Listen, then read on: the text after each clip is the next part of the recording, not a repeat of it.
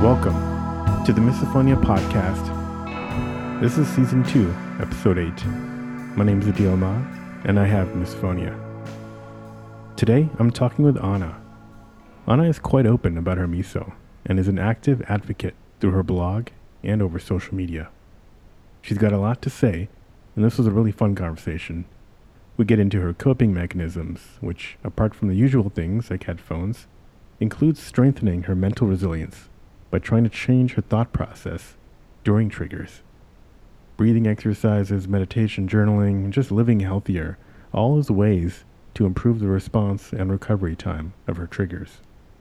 She lives in the United States now, but we also talk about the state of misophonia in her home country of Russia, which, let's just say, is suboptimal. I want to also announce a new project I've started this week. Basically, after talking to so many people here and hearing from listeners, I realized that I'd love to support the livelihoods of other misophones. I want to know about other misophone-owned companies. I want to know artists and creators that are selling products. I even want to know just where every misophone works, because if I can, I'd love to spend money at these businesses. And I know many of you would too. So this idea actually started as a job board because I thought, wouldn't it be great to find a place with other misophones if you're looking for a job? But I'm making it much broader. Any place we can financially support misophones, I want this to be the list. So you can check out the Miso List at misolist.com, misolist.com. And there's probably just a few listings there at the moment, but you can hit the add button to add your company. If you're unsure, just send it anyway, and I review everything. I'll let you know if I have questions. Remember, even if you just want to post the company you're working at, go for it. I'll regularly be promoting listings from the Miso List here on this podcast and over social media. It's an experiment, but I think it's another great way to build a community beyond Facebook groups and just lists of treatment resources. And this will always be completely free, so you have nothing to lose. Just a community to help grow. Now, back to what we're really here for. Let's begin my conversation with Anna. Anna, welcome to the podcast. I've been wanting to have you on for a while. It's great to have you here. Oh, thank you for having me here. I'm so excited. Yeah, so I met you, briefly. I think probably at one of the conventions a couple of years ago, and was that your first convention that you'd gone to? Yes.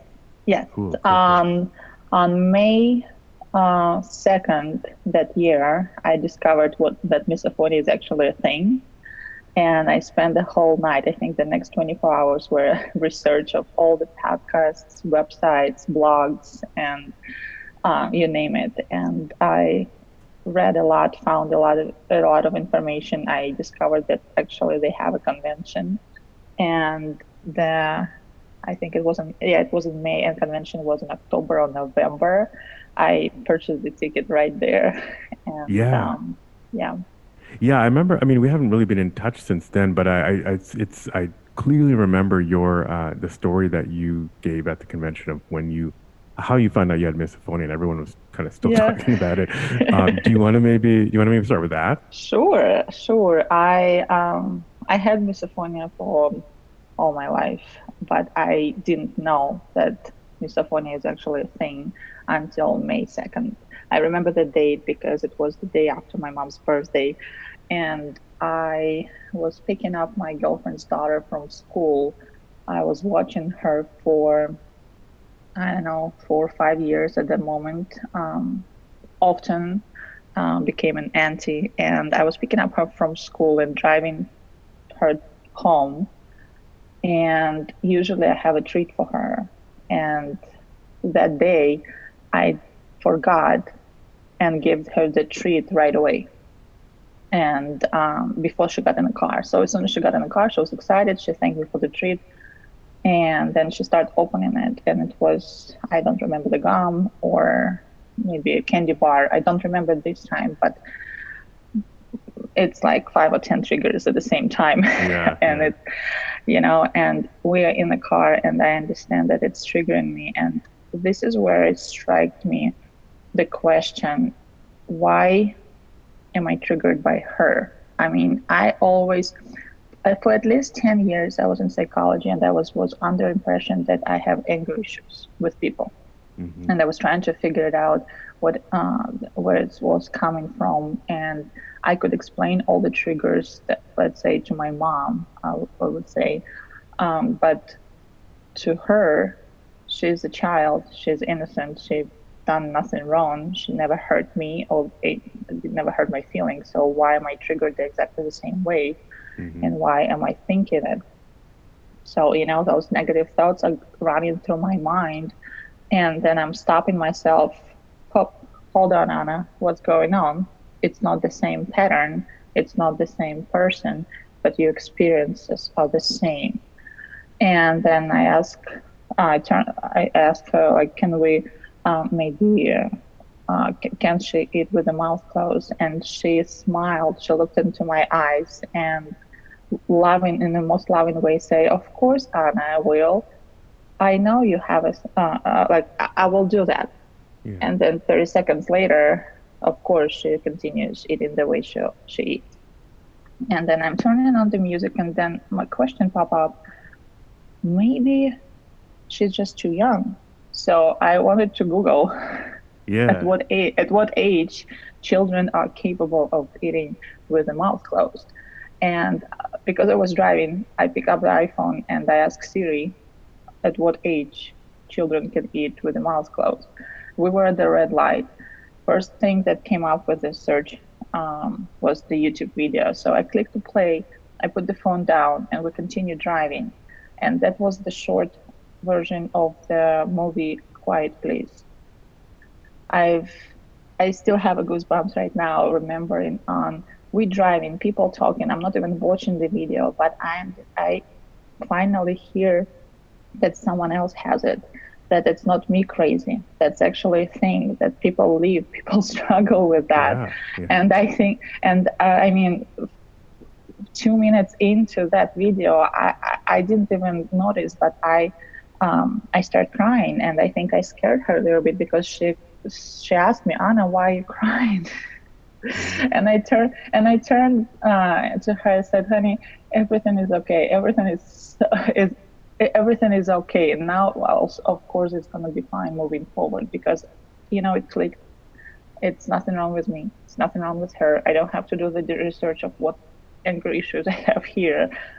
And we came home, and I think that was the only night when I didn't bother her playing with me or talking with me. I fed her dinner, and I let her watch the cartoons until her mom got back from work.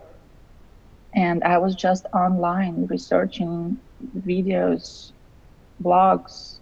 That's how I found so many sites and everything I could read about misophonia. And when I walked out, I think I was bawling all night. Yeah.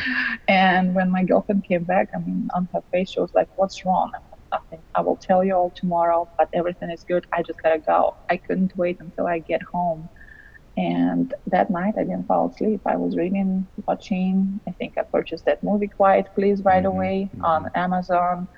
And because I'm originally from Russia, I wanted to share with my family what I found, and they don't speak English. So I started searching the YouTube with the Russian speakers to see if anyone speaks on misophonia subject. I found very little information about that, and I sent that video to my family members, and yeah, that's how I find out about misophonia. Yeah, amazing. You're doing a search. Well, you found it basically by Siri, and then it's playing while you're driving. You can't touch. You're driving, so you can't like fiddle with your phone. It's just playing in the background, and yeah, that's got to be just an amazing moment. Yeah. Kind of obviously a rush of emotions. Yeah, and Quiet Please had similar effect. Not while driving, but I mean, I couldn't sit through it in one sitting. It was just too emotional. I had to like take breaks. So yeah, totally understand. Great film. And so yeah, you referenced your family a couple times. Do you want to maybe talk about what it was like growing up in Russia and having a condition you didn't know what it was, probably, obviously, and how did you deal with it? And maybe when did it start? Well, I think I don't know when it started. I don't have much memory, only like certain moments maybe before the age of 7. I mean, I remember certain moments when I was 6 or 5, but I do not remember my life, daily life. But I definitely remember that at age 7, because that's when I started school, the first grade. And at that moment, I had trigger, and I knew that I had trigger to my mom. My mother is an open mouth chewer, and so at that time I already been triggered. So it started before, but at 7 I knew. I remember that. And then school, we had what is it?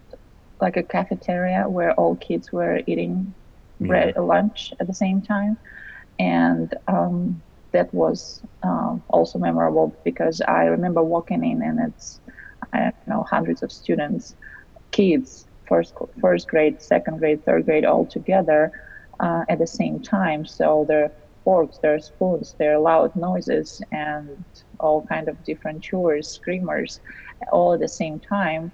And this is when I learned that if I eat fast, I can be excused. Get the heck out of there, right away. Yeah. And that was my tactic. Yeah. Classic. Because, and I mean, it's also probably not that misophonia was unknown, not that no one could explain or understand it. My whole family we don't talk about subjects that are uncomfortable. Period. So it's just not an option to discuss. And I understand my parents. I understand it was a survival time. Everyone was busy with working and concerning with having enough food for the day and how to pay bills for this month. And it was never, and I don't even recall that, quiet, simple conversations, heart to heart. No, it was automatic. Wake up in the morning, go to school, go to work, make it through the school, go back, make dinner, do the homework, go to bed. And it was constant tension. So it was never, in my family, it was never an option to feel comfortable to discuss something. So even if I would say no one knew about misophonia, I would say if the family structure and the way we live would be different, maybe I would be bringing up the subject or talking about that. But it never was the thing. And when I grew up, I think as a teenager, when I start making the comments about my triggers, it was not welcome, let's say. And my family members are not supportive. They do not understand it to the full or even half capacity of what that is. And so I remember college years or high school, I was made fun of. Oh, that thing you can't stand when we eating, or by your family. Yeah. So even now, I live across the ocean from them, but it's still uncomfortable subject. Even now, after I discovered this misophonia, and you show them kind of obviously articles I sent the videos, and it was totally ignored. No one responded, and at that time I could not handle that properly, so I just let it be. So we all cried about that, and then now I have a blog, and I write about that, and still we do not discuss this topic. Wow, yeah, to this day. I mean, yeah, so maybe for now, maybe we can revisit some of that stuff. But let's fast forward to your advocacy. You have you have your blog. I'm curious. You're I think one of the most active people talking about misophonia openly. Blog, social media. Do you want to talk a little bit about how that the blog, was it the blog that started? Was it for this kind of cathartic purpose of just needing to express it and maybe helping some other folks? Yeah, the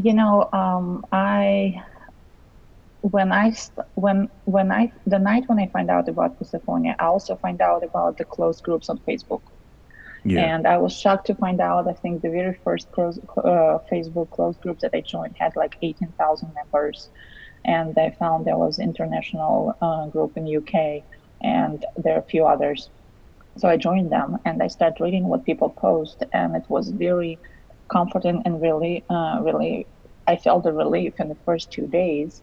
But the third day, I realized that there's something missing. And I understand the whole purpose of these groups is for people to be heard so they can vent and not to be judged, because only those who have misophonia can fully support and understand. But on another hand, I didn't find much of encouragement on how to, let's say, not necessarily fix the problem, but at least how to heal yourself so it feels a little bit better.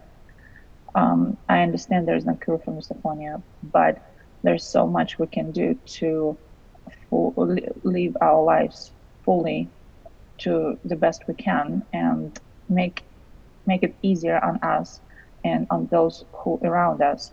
And I didn't find it in the groups. So Yeah. I had an idea to share on how you can actually live the misophonia life, and it doesn't have to equal the miserable life.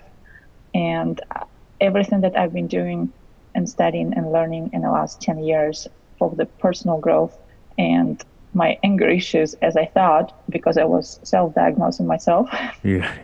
everything applied and actually worked and helped with my misophonia journey.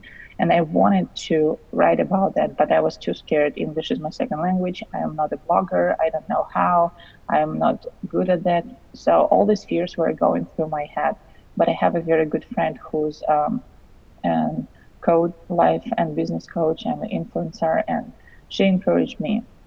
And I've been thinking about it ever since May, till the day I was on the plane for the Misophonia Convention. And on the plane, while I was sitting at the airport, I had an idea on how I can write about my experience, because airport is not the safest place for misophonia person. Oh yeah.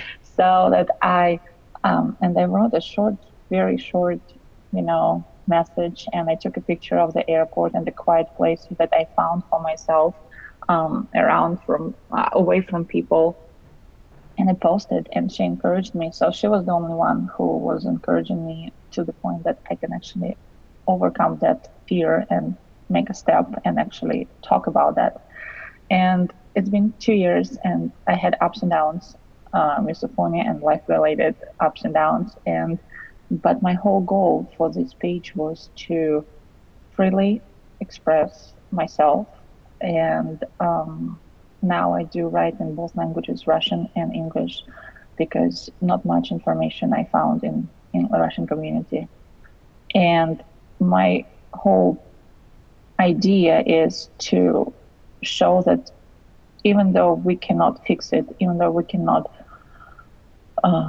it's not curable, we can do so much to be happy, and we can do so much. And misophonia to me is I'm not cursed, I am blessed, because misophonia led me to work on myself harder, to be more compassionate to myself and to other people. I discovered through misophonia that I was so harsh on myself, and this is what I see with so many people who live with misophonia. And I do want to show and be example that it doesn't have to be this way. Yeah, I love that angle, that positive coaching, and I think you're absolutely right. A lot of those closed groups are great for people who are new for the first couple days, just realizing there is a community. But I think most people end up stepping back a little bit because it can be kind of overwhelming and negative, but cathartic for those new people. And this positive coaching, yeah, you're right. It's kind of there isn't like a constant voice like you, and your content's great. I mean, I'm gonna have links in the show notes. That's great. Do you want to maybe talk about? I think it's now gone into social media. I follow you on Instagram, which I'll also link to in the show notes. Is that kind of like an extension? Are you trying to kind of show more of your life? How does that fit into your advocacy? Yes, I have an Instagram page, and it's linked to the Facebook, because some people prefer Facebook over Instagram. and the same content there. And I have a blog, misophonia.blog, where I post larger articles, I would say, when I try to do it weekly, but not consistent yet. My goal is to be consistent with my life experiences. I really want to show what I do on a daily life that helps me have at least triggers under control, my thinking under control to my best ability, so that once I have a trigger and anxiety or panic attack or flight or fight effect, that it doesn't take me a week to recover from that anymore. I have so many tools and practice and exercises that I do that help me to minimize it. My goal is to be over with that within 10 minutes. Yeah. So I see the trigger, or I hear the trigger, and whatever happens. And my goal is to get to the point where in 10 minutes I'm okay. And my goal is to have the trigger is like a flying, I don't know, bee near me. So, it's annoying, but I can handle it. That would be my goal. And it sounds like, far from that, but I am so much closer than I was. Great. And it sounds like these are kind of mental tools, right? As opposed to maybe just kind of, throwing on headphones. It's kind of like a thought process, trying to change your thought process. Do you want to talk about some of that? Because, people usually talk about, the headphones and whatever, but I think it's really important to think about the mental resilience. Oh, absolutely. I definitely, I've done a lot of work on, it's actually called The Work, and this is based on analyzing and tracking the thought process and how bizarre our thoughts can be, and we don't even know that, and how it negatively affect us. It's not about being right or wrong. I'm not saying that the trigger, whoever does the trigger is wrong, who's right, and I'm thinking negatively, I'm wrong. No, but how to take control of your thoughts is a technique, it's a skill that anyone can improve. Anyone can learn how to do that. It takes time and dedication, but it's possible. And I also noticed that I used to be a smoker. I smoked for many years in my life, cigarettes, and I was okay with, alcohol consumption occasionally. But I've noticed how much negatively it affects me, because the next day, even if it's just 1 or 2 glasses of wine, next day, 2 or sometimes 3 takes me to fully recover and get to the point where I capable of handling any triggers and doing those exercises on my mind and have results. So that's a big part of my message on my media, is the healthy lifestyle will definitely make a huge difference. It's not going to cure your misophonia, but it will help you become stronger mentally, emotionally, and physically. That's what my focus on, and to bring an awareness on how much the difference it makes in misophonia when you are strong, when you can take your thoughts under control, your body under control, your emotions under control, and it's possible. We just never we never thought that. No one teaches us how to do that at home or school, and it's hard. And sometimes the hardest step is people don't believe that they can. They don't know how, and they don't think that's possible for them. Oh, it's great that you can run and it helps you, but I'm not a runner. Well, I've never been a runner. I smoked for 30 years and it takes me 2 years to make a 2-mile run without stopping. But this is where I start my physical activities, is when I started with my mental exercises on how to track and analyze the process of my thinking. And one of the things that is most important that I discovered, I cannot do it alone, unfortunately. For 10 years, it's great that I was reading the books, going to seminars, and learning as much as I can from YouTube. But to actual practices, you cannot do it alone. You need someone to help you understand, who is not emotionally attached to a certain trigger, or the person who can help you understand that there's not only one way to think, and there is a healthy way to think about any specific situation. Got it. So you're doing mental exercise like outside of a trigger. It's kind of like a regular practice where you Yes. take some time and you kind of really think about overcoming this. Okay. Yeah, I do work on my emotions, and then I dig deeper with the help of the person Like a friend. who I choose to. No, I actually I will maybe send you the information about the work. It's created by Byron Katie, and I found it. It was totally irrelevant. I found it way before the misophonia, and I was just very emotional with personal relationship, with not understanding of certain things, and why I react towards let's say my mom or my spouse, my former spouse, and I was looking for better way than therapy. For some reason, I was very resistant to therapy at that time, and I found the work, and it's amazing work. It's only 4 questions, but it helps you understand any thought process that goes through your mind. Maybe not right away, but it does help you understand and break it out on small pieces and see why you think this way and what the purpose, what actually, because there's always a reason why we continue to think the same way. Got it. Okay. Yeah. The work. There's always a pleasure. Yeah. It's called The Work by Byron Katie, and it's amazing. One thing that I can encourage, you cannot do it alone, but there's a helpline of those who's learning to become a practitioner, and they do it for free. So when I wasn't able to afford the session, I would call the helpline, and I would have someone working with me for free. But then when I was able to afford, I have good recommendations of people who were locally in Phoenix, Arizona, and across the country, and now in a different continents, and they help me with that. So it's one of the tools. I'm not saying it's only one, but it's one of the tools that planted this seed on that actually there is something can be done with my thought process, and that I can actually take charge of my thinking.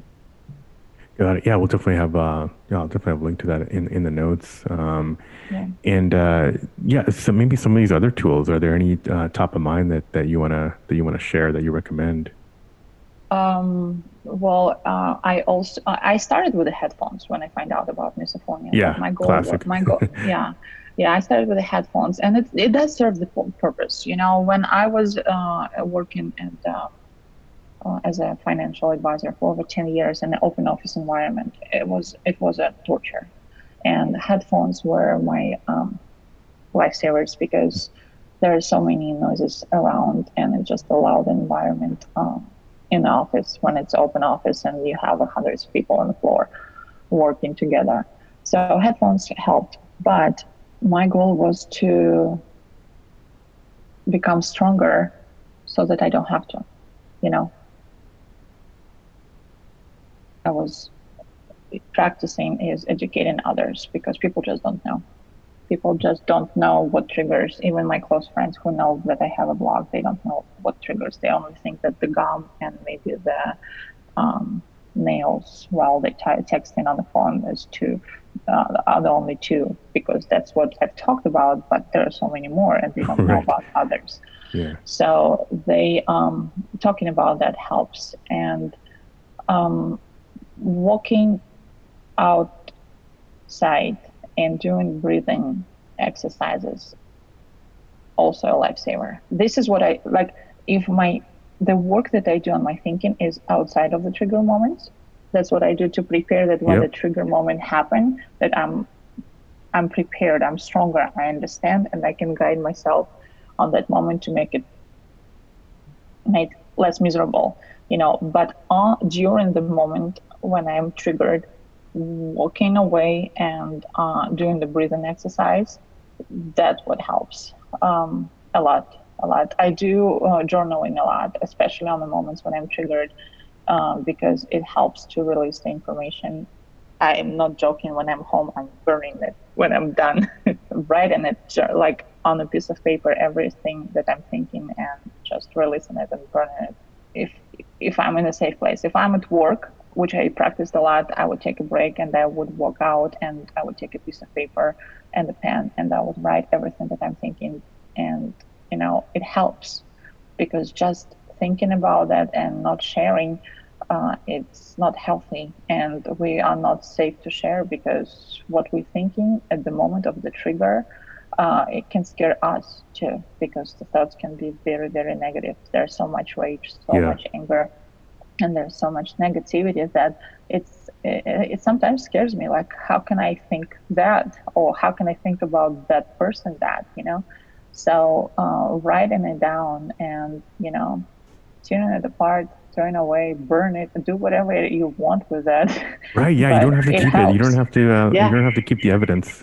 yeah, yeah. The only ever time I went back to keep the evidence is when I was actually doing the exercise for myself with. I wanted to do the research on progress. Okay, this is what I was thinking during this trigger a month ago, and then 2 weeks later, when I have this trigger, I do another journaling exercise and I keep it. And I've done it like every 2 weeks to see the difference. And I was able to track some difference and ease. Oh, and have you noticed a difference, and has that Yeah, maintained yeah, itself, or has it kind yeah. of regressed? Or No, I've noticed a big yeah. difference. I mean, it's big to me because if I'm going from level 10 to level 8 in 2 months, for me, it's a big Oh, that's difference. I huge. mean, Yeah. it's huge difference. Congratulations. And Yeah, that is yeah, great.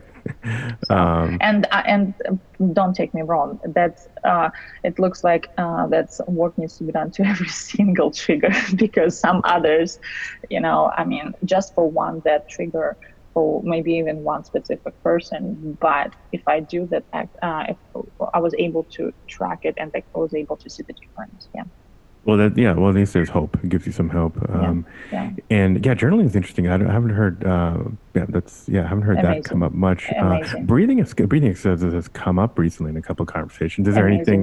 amazing. Is there anything particular that special that you do, or is just kind of like just taking deep breaths and closing your eyes, or? Definitely big deep breaths, but all the breathing exercises that I ever started with were from meditation. Meditation is a big, big part of it.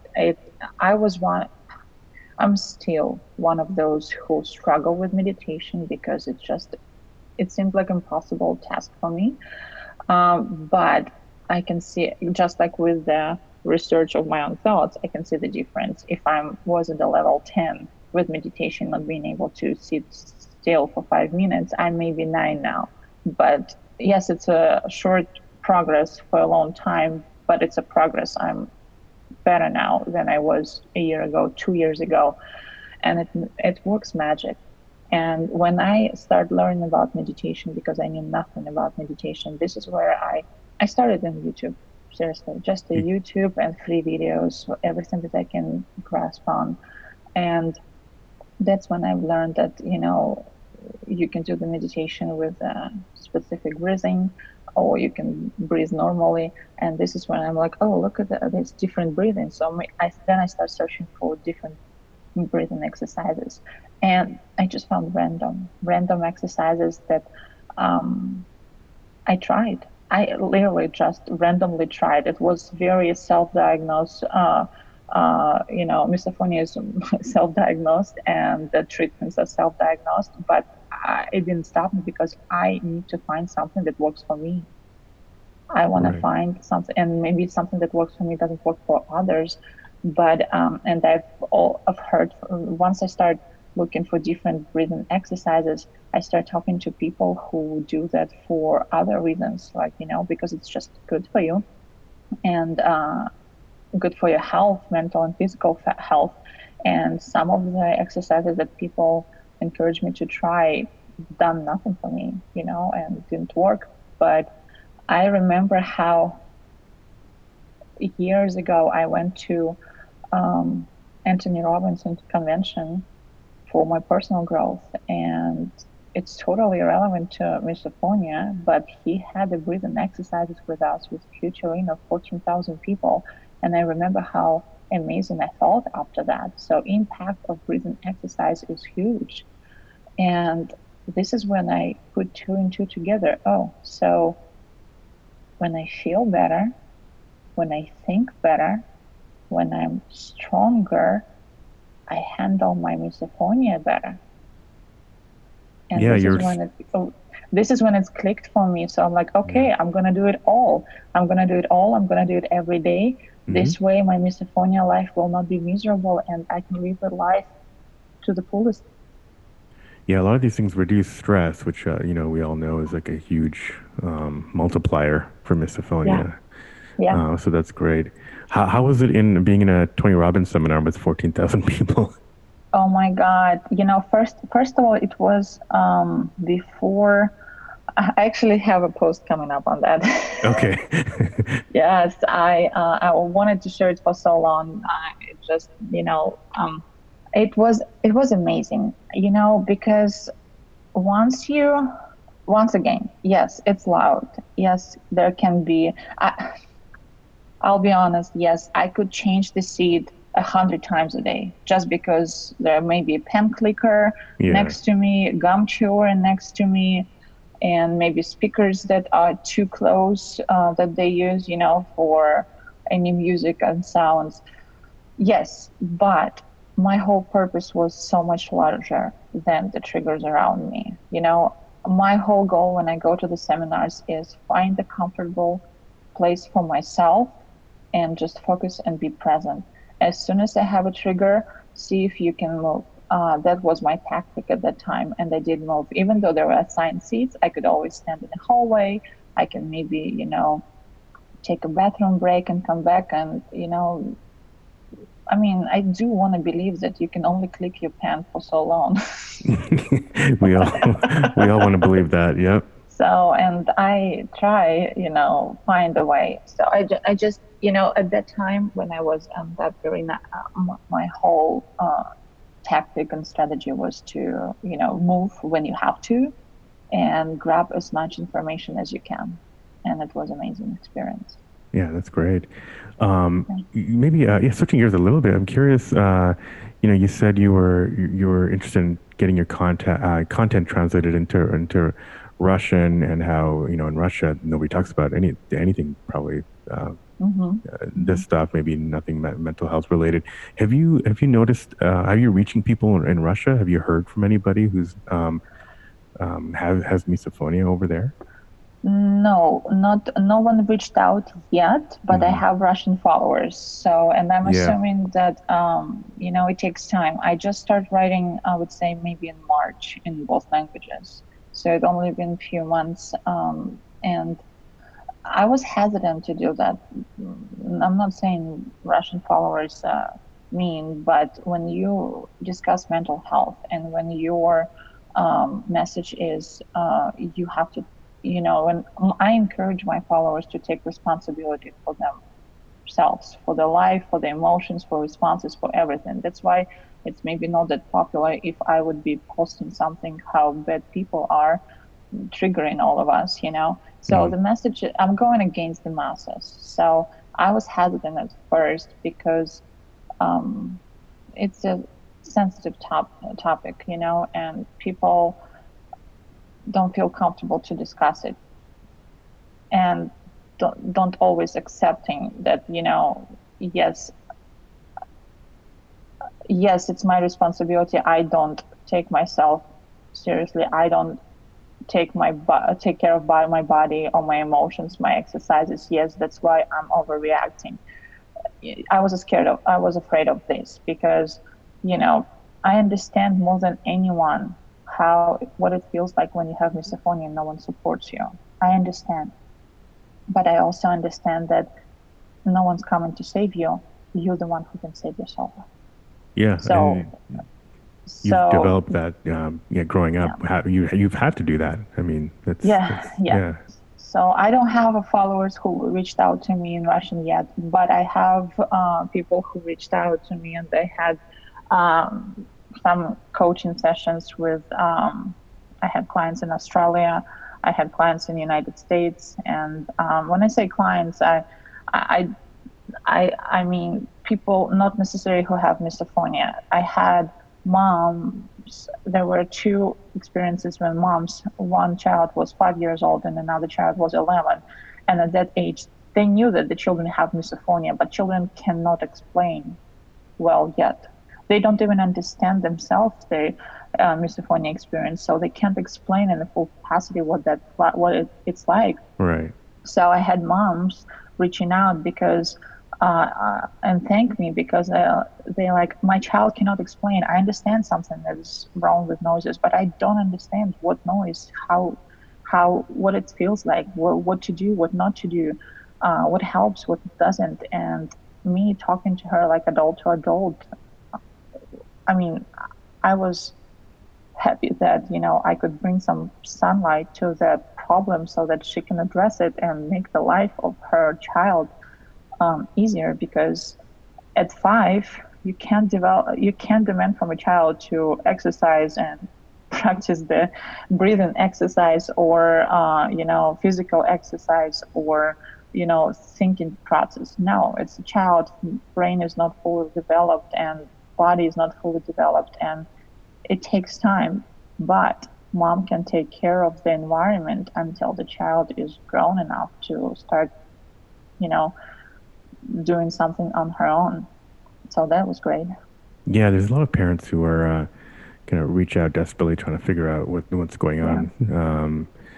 You hear about all the usual illnesses that children can get, and you try to protect them from them. I'm sure this comes out of nowhere and just shocks parents. Like, what is this? How about like your kind of inner circle, like your friends and relationships? How's misophonia kind of affected that, your social life? Well, I would say it's definitely affected my life, but I'm introvert, so I like to, spend some time recharging away from people. I didn't know it has nothing to do with misophonia. I think it's my personality, but I'm not. I really enjoy the interaction with friends and others. So this misophonia forced me to discover, to face, and to acknowledge the fact that I had to work on my self-esteem, because I was not comfortable to discuss misophonia with people. And I was hiding, and walking away was the only technique I used prior. And now I see that I put so much effort into figuring out why I wasn't comfortable, and I practicing now to discuss it no matter what, and stand up for myself, and not always put myself last. And my technique is that I will do whatever I can on a daily basis to make sure that my responses are comfortable for both of us to the best ability I can. But while I'm working on that, I don't tolerate disrespect from others. So no one chews the gum or eat food in my car anymore. That's it. I have a sticker on my car. And it's my property. If you are riding with me in my car, I would respectfully ask you to respect me and my condition, and not to chew or eat food in my car. Same thing with my house. If you enter in my home, I would ask you to do your best to avoid the triggers. You said some ground rules. Yeah. Is this for mainly for friends that know you, or is it like anyone that comes in? It's like anyone. Slowly, I'm going to anyone, and I understand that sometimes I have friends who are first time in my home, right? never knew and don't even know. They know that there's a thing that maybe bothers me, right? But they have no clue what that is. And when the person is first time in the house, in my home, I do my best to spend at least 10 minutes explaining things, and to make sure that they don't take it personally, that this is how it is here. And I will not apply the same tactic if I'm in my girlfriend's house. So when in my girlfriend's house and her daughter is still a open mouth chewer, Yeah, right. I do not force her to stop, let's say, and I don't demand that. I'm in her house, that's her rules, and that's her choice on how they're going to handle that. But I no longer sit there through my triggers. I allow myself to walk away or excuse me if I cannot handle that.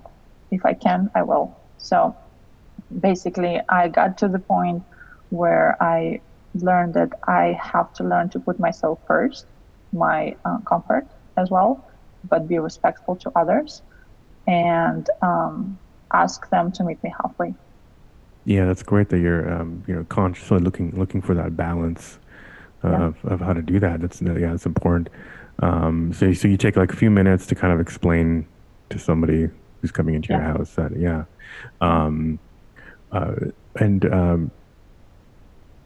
So I guess what are some of the things you say, like you do, how do you basically, well, maybe just how do you frame it? Do you frame it as like, this is don't do this, don't do that? I doubt you do that, but is it more I have problems processing certain sounds? I guess people are just always kind of curious, how should I kind of like, what are some talking points that I can use in daily life?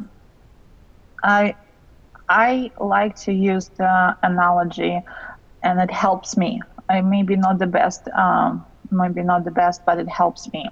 So when at first I ask people if they've heard of misophonia, and I use the explanation as it's very sensitive reaction to certain sounds, and I use the analogy of allergy to peanut butter. So everyone knows about peanut butter. Everyone knows about allergy, and people are usually respectful to that. So if my girlfriend's child has allergy to peanut butter, and she told me about that, I will do my best to never forget it, to never offer her that, and to acknowledge that and not make fun of it, not bully her for that. But use it as a respect and loving way to make sure that I will never put her in the position of being around peanut butter or secretly hide it into any of my recipes, Yeah, that's interesting. Yeah. And it's not the same, but people understand it. Yeah, that helped me. Yeah. Same thing I would say, like, let's say, any disability. If you have any kind of disability, you would want me to make sure that I'm creating a comfortable environment around you just for the time we're together. So I use that as well. That's great. How about at work? You're probably working from home now under this lockdown condition. First of all, is this better or worse? I don't know what your neighbor's situation is like, and how was your work situation like when you misophonia situation like at work when you were in an office? When I was in the office, I would say for 10 years of me working in an open office environment, it was very challenging, often miserable, very often. But then when I discovered about misophonia and I started talking about that, I had pretty much people divided on 3 groups.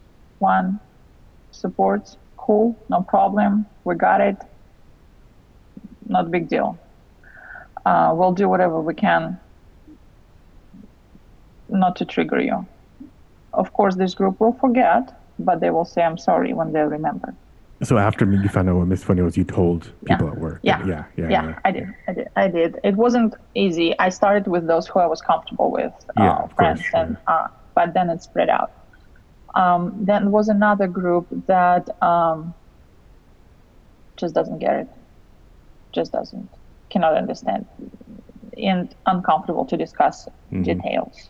So, and it's hard. It was hard to see that that group actually included my leadership. So, and the third group that I don't understand. I really don't understand. There's a group of people that know what misophonia is. Would look into my eyes and say, like into my face, say, "Oh my God, I wish I can do something to help you." Yet they trigger me, and they don't understand that that's actually a trigger. Gotcha. Okay. Yeah. I was That's shocked frustrating. I was shocked by one girl, and the most shocking for me was that her sister has misophonia. And she was the person who would bring the lunch in her glass container and would use the real spoon and obnoxiously enjoy her lunch every day. And I just couldn't understand. Yeah, but I was not brave enough to face that conversation. The second, the third, the fourth time. So has it gotten better at all? Despite having these three groups, only one of them seems a promising development. Yeah, I would say the entire 2019, I focused on finding a different job. I was willing to take a risky step of leaving the comfort of corporate America and working from home. I really wanted it. It was a dream of mine. I really wanted to do that, and it was not easy because when you have 10 years of experience working in one field, going somewhere else,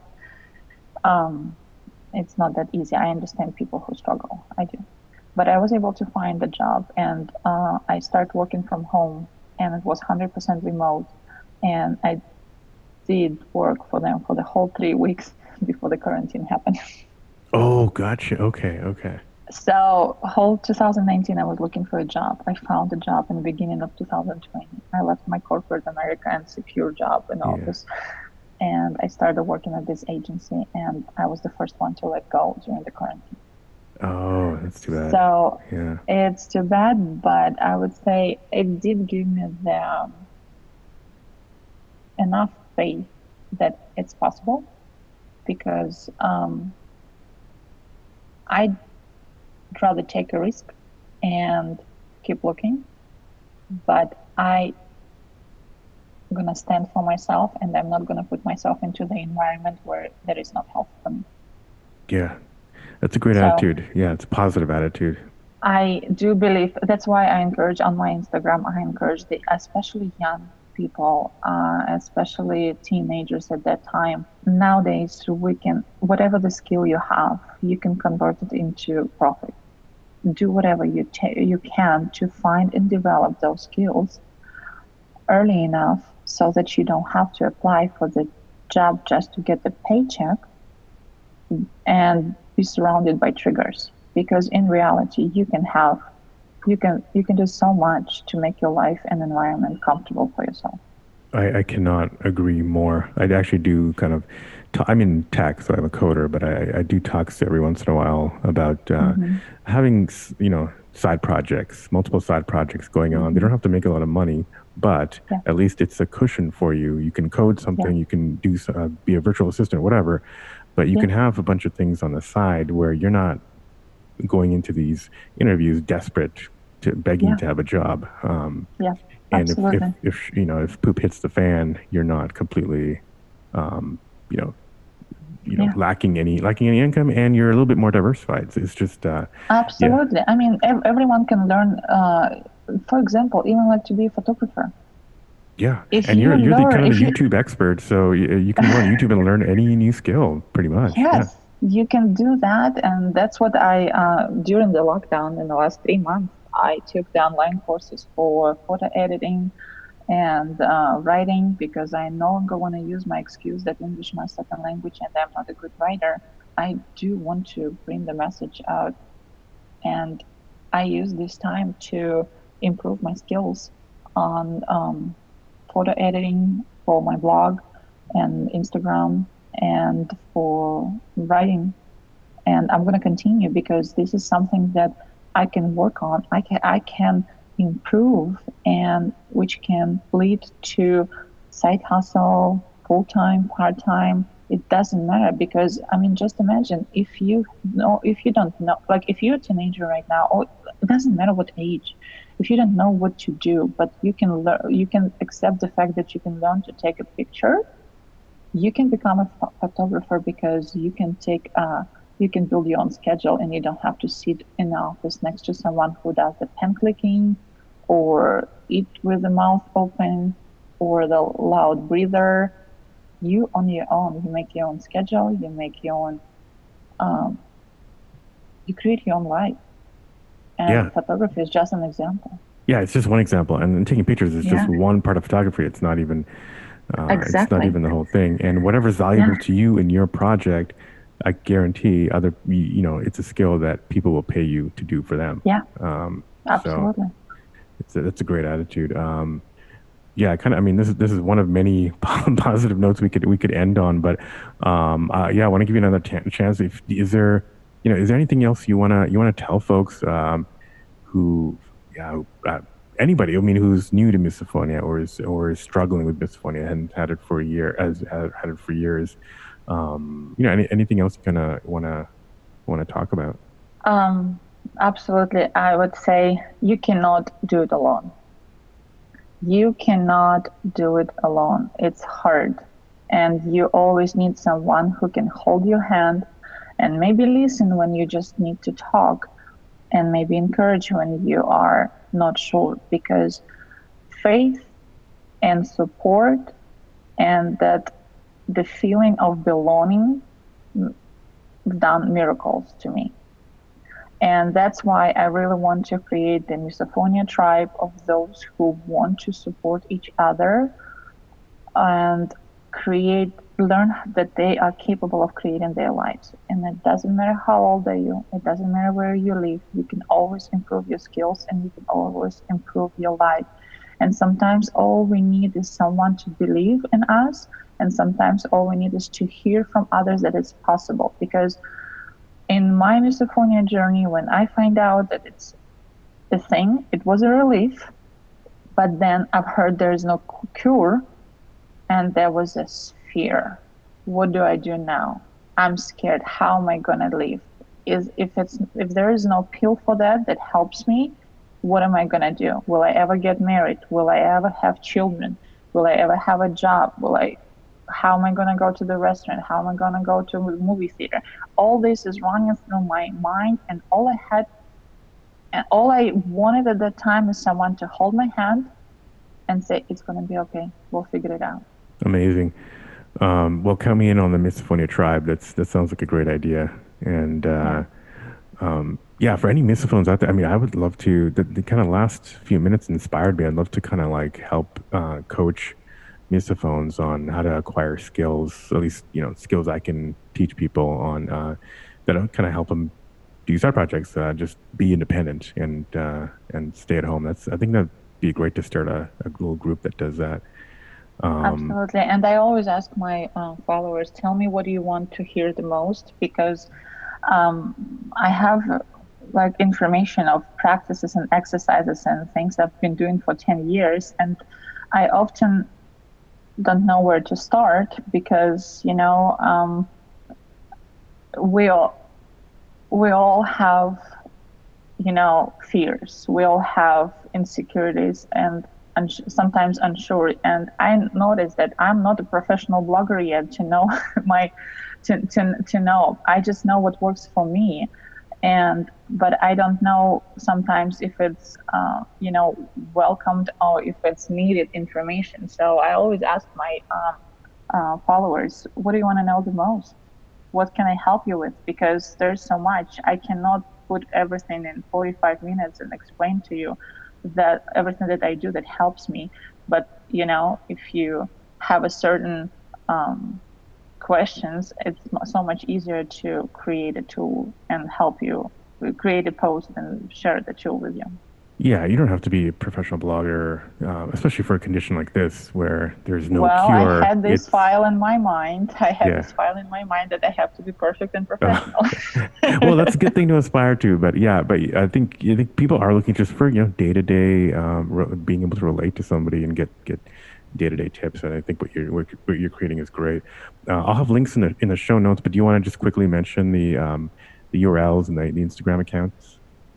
Oh, sure. Instagram is misophonia.blog. Facebook as well, misophonia.blog. And to make it all easy, my blog is www.misophonia.blog. Amazing. Well, thanks again, Anna. This has been very rich, very amazing conversation, and thank you for everything you've done. To help the community, and hope to see you again at one of these conventions when we can actually all meet up in person. Absolutely. I look forward to that too. And thank you so much for inviting me to your podcast. I would love to help anyhow I can, because there's so much can be done by us to help our community. Thanks again, Anna. Really interesting talking about the thought processes behind MISO and learning about the reaction in Russia. I hope things improve for misophones over there. Don't forget to check her links in the show notes. We're at Misophonia Podcast on Facebook and Instagram, and at Misophonia Show on Twitter. Remember to check out the MISO list, misolist.com, and submit your company. Music, as always, is by Moby. And until next week, wishing you peace and quiet.